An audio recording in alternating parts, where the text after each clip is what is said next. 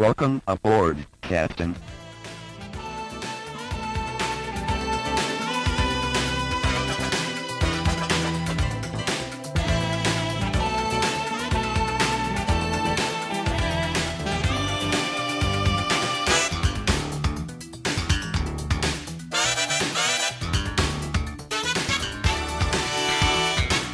Welcome back to the Star Trek Minute, the semi-daily podcast where we talk about and celebrate Star Trek IV, The Voyage Home, one crazy minute at a time. I'm David Stoker. And I'm Chris LaSalle. Hey, Chris. Hey, Dave. Things are getting crazy. Crazy minute, you say? Yes. Well, I don't know if it's really that crazy. So this is minute number 23, and this minute starts with the council president continuing his warning and ends with everybody listening to the probe's call. Or signal. I thought you could break out in a song all of a sudden there. Everyone's listening to the whale song. I don't know.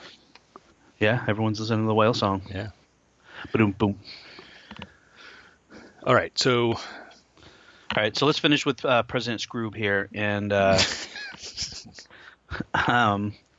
so let's get right into his thing, because there's a couple things that I dislike about. Everyone's anxious to hear what you dislike, Dave. So he's basically saying that the probe is vaporizing our oceans. Mm-hmm. And then he says we cannot survive unless a way can be found to respond to the probe. So I feel like that is the distress. Like you had mentioned last minute about, is this really a distress call? And I feel like that is first he's saying, like, don't approach the Earth, and then he gets into it, and he's like, hey, by the way, if we can find a way to communicate with this thing, you might be able to save us. How come he doesn't say that, though? Yeah, I know, but yeah, he says we cannot survive unless a way can be found to respond to the probe. Further communication may not be possible. So he's like basically saying, hey, come help us out. We don't know what we're doing, but we might not be able to help you anyway because communications may be cut off. So if you're going to help us, you're on your own. I guess that's so. what I get. That's what I get. But I think, just what you just said, that's what you get out of it, right? We're reading between the lines here. I really wish he'd be more clear about, right. We haven't figured out a way to respond to the probe, and we need your help doing so. Yeah, exactly. Just say, yeah, as we're rewriting the movie, this is the president of the United Federation of Planets. We're letting everyone know that there's a probe causing critical damage to our planet. It's vaporizing our oceans. We don't know how to answer. If anyone can assist in helping us, otherwise, we're done. Be clear, like you said. And then he gets into what I feel is the worst line, because I feel like it's such a poster ad thing, which is save your energy, save yourselves. Like, if that is not a call to action, like not political, but like save the whales, like save your energy, save yourselves. Like, everyone's got to do their part, Okay, so I know you've been talking about this to me offline, yeah. And it makes me think of Starship Troopers, where they're like, you do your part, and so they're all squashing the bugs and the cockroaches on the planet and stuff like that, and they're like, I'm doing my part, I'm saving energy. I just feel like that's such. When we do Saturday morning Trek, it makes me think of, like, that's a Saturday morning, interlude, a time for timer. Right. Save your energy, save yourselves. Sure. So he's not saying it. Yeah, you're saying it's just like a subliminal message to the audience of. Oh, it totally is. Save energy. Turn your lights off when you leave your room. Like, that is you hit it. That is exactly what that is. That Okay. is such a message. Oh, I love that. I love the fact that could be that. I mean, this is Harv Bennett and Nimoy writing this chunk of the script, and we know that Nimoy wanted to put like this ecological message in the film, right? So maybe this is they deliberately did that here just to be subtle about it. Save your energy, save yourselves. Yeah, I totally hate it. You totally hate it. So your family's from Big Oil, is that what you're saying? Yeah. No. Uh, Yeah, in my spare time, just so just so the listeners know.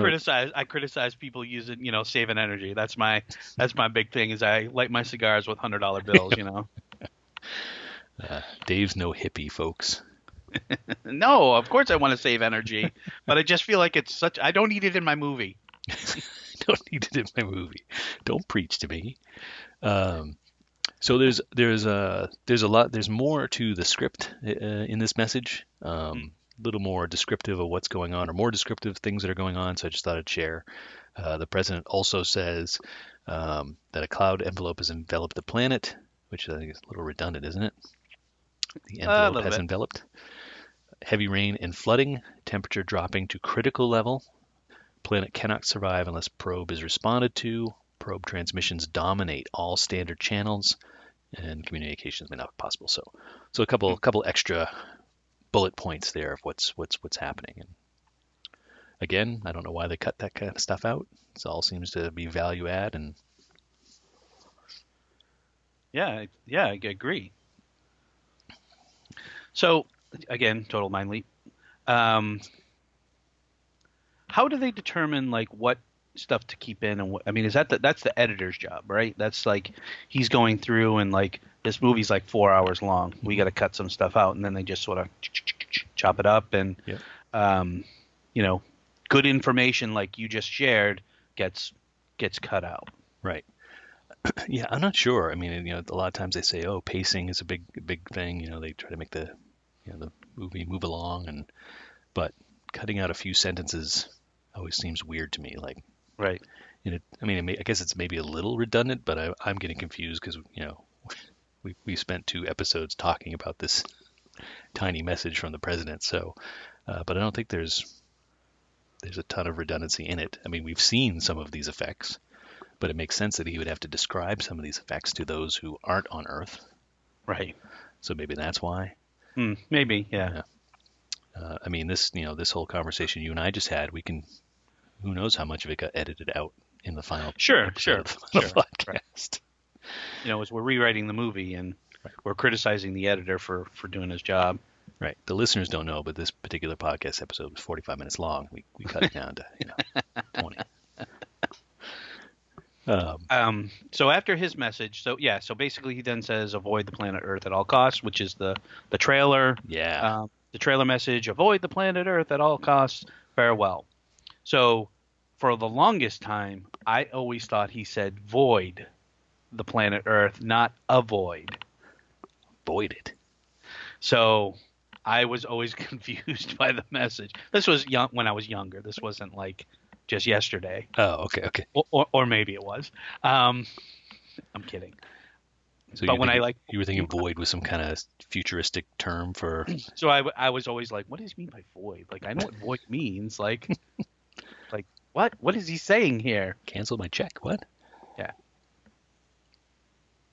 I don't think I ever had that thought. I do. I mean, the line. I love the line because it's so dramatic, and it was in the trailer, and it's big standout of the trailer. Like, avoid the planet Earth. Whoa, what's going on? So it's got that dramatic effect for me. So I like that line, but yeah. So and then, nope, go ahead. No, you go ahead. No, absolutely, go ahead. I was just going to cut back to the bird of prey. Yes, okay, do it. Good. Yeah, so now we're getting reaction shots from mostly Kirk, I guess. We get his. I think we get. Well, during the whole message, we've gotten shots from. We got Chekhov, we got Sulu, because at the beginning of this minute, end of last minute, it was Sulu while he's speaking, and then in this minute we get Uhura during the speech, and then mostly at the end it's sort of Uhura does the, she kind of does the, she's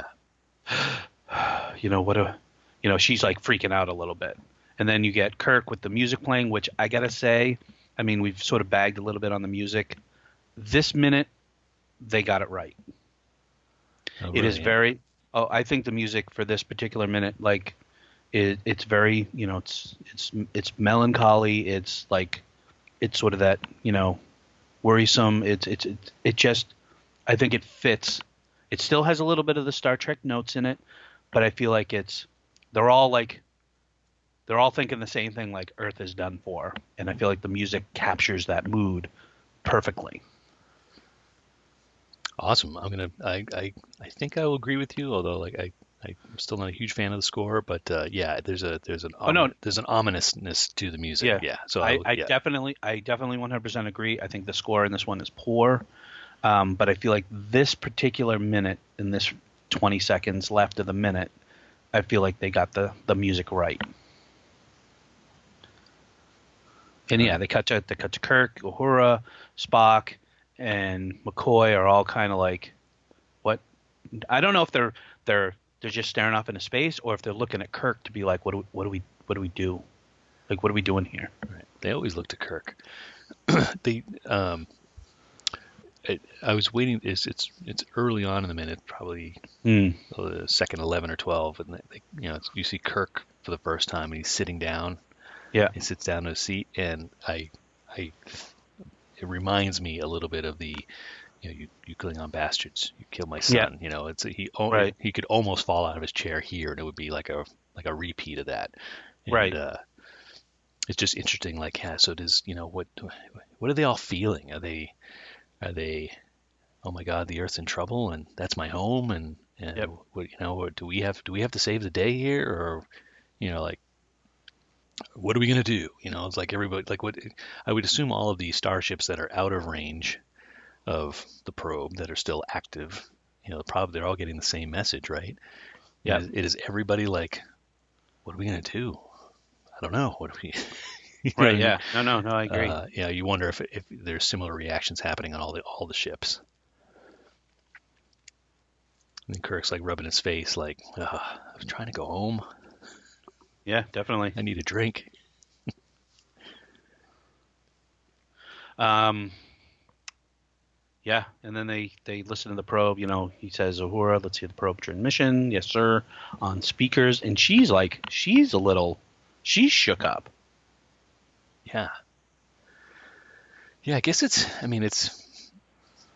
yeah, we, the audience, take this kind of stuff for granted. Like, Earth's always getting in trouble. But, I should do that as homework. Like, how many times has the Earth been threatened in Well, Star Trek? so this is the fourth movie, Yeah. and this is the second time. blatant time. Right. V'ger the first. This is the second that Earth has been Yeah. in trouble, and from entities that aren't the Klingons or the Romulans. Right. Yeah. It's this, faceless. Yeah. Who would have known? It'd be funny if somebody said, again? Yeah.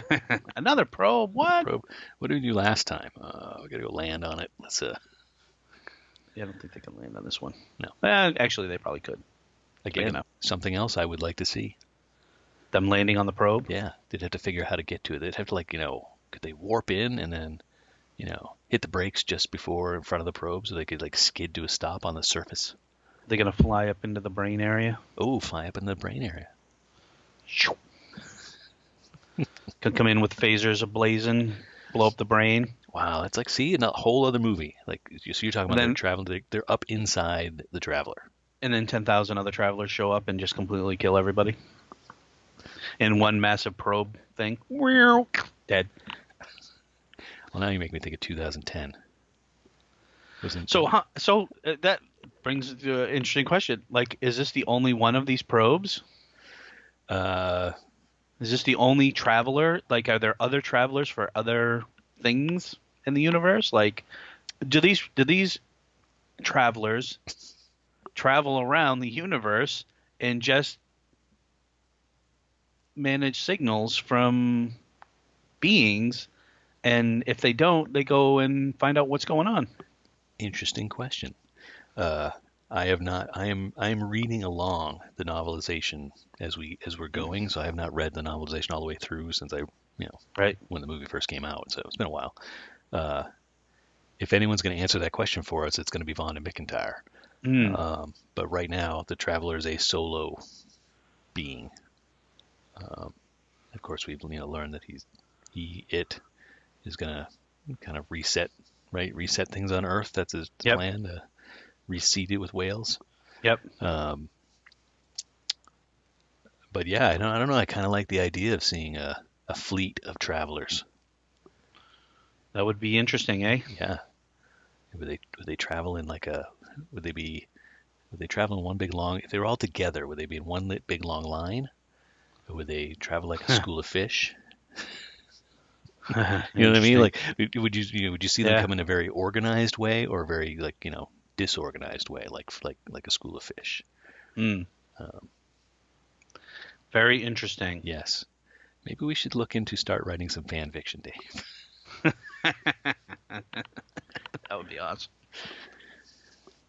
All right. So what else happens? You get everybody's reaction shot. Everyone's, what are we gonna do? Again, Yep. yeah, and I don't know. I can't tell if they're looking at Kirk, and like you'd asked, they're all looking at Kirk for his thoughts. But they put the probe. So they put the probe signal on speakers. Yep. And what? Wait, what?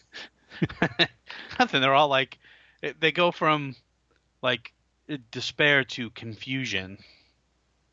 Like Right. Kirk's like, what is going on here? And What am I listening to? even Spock and McCoy are like, this is quite interesting. Yeah, and this is another moment, man, that I just that's not Spock. I don't know. There's something about you looking up at the ceiling, like just like exactly, "Ooh, what is that? What am I hearing? And I don't know. It doesn't.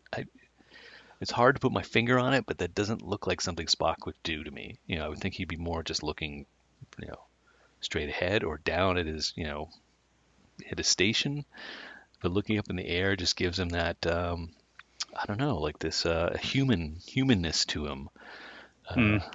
What's that? Isn't that like a psychological thing when people are trying to recall a memory? A lot of people they look up and to the right or left or something as they're trying to recall something, and that's what Spock looks like he's doing, and it just doesn't feel Vulcan to me. It feels human. Right. Okay. So clearly, I'm not on board with this Spock. You are not. You are not on board. I would Hey, love we got another shot of the evil pumpkin too. Yes, yep. Are we keeping count? I think it's the same one. Oh, all right. Yeah, I'd be curious how many of the listeners feel as I do about Spock in this one. Is it just me? Am I just being a curmudgeon? I think you're just being a curmudgeon, man. Oh. Thanks for your support, Dave. Hey, you're welcome. That's what I'm here for. Yeah. All right. Well, yeah. So we're hearing the probe sound again. That's really where my notes left off. I mean, we're not hearing anything new that I can tell. So nothing like new information revealed in this minute. Okay. How about you? You got anything else? I don't. All right. Not for this minute. Okay. Well, maybe for the next minute. Yeah. Okay. All right. Well, let's wrap it up then. While you're waiting, guys, we'll be back on Friday. But if you want to check out some Star Trek Minute merchandise, we've got some. So if you head on over to StarTrekMinute.com and click on the merchandise link, you can head on over to, we got t-shirts and stickers and mugs, all sorts of fun stuff with Star Trek Minute logos and other fun designs. So definitely take a peek. And we'll be back again on Friday talking about minute 24 of the voyage home here at the Star Trek Minute. Bye now. Goodbye.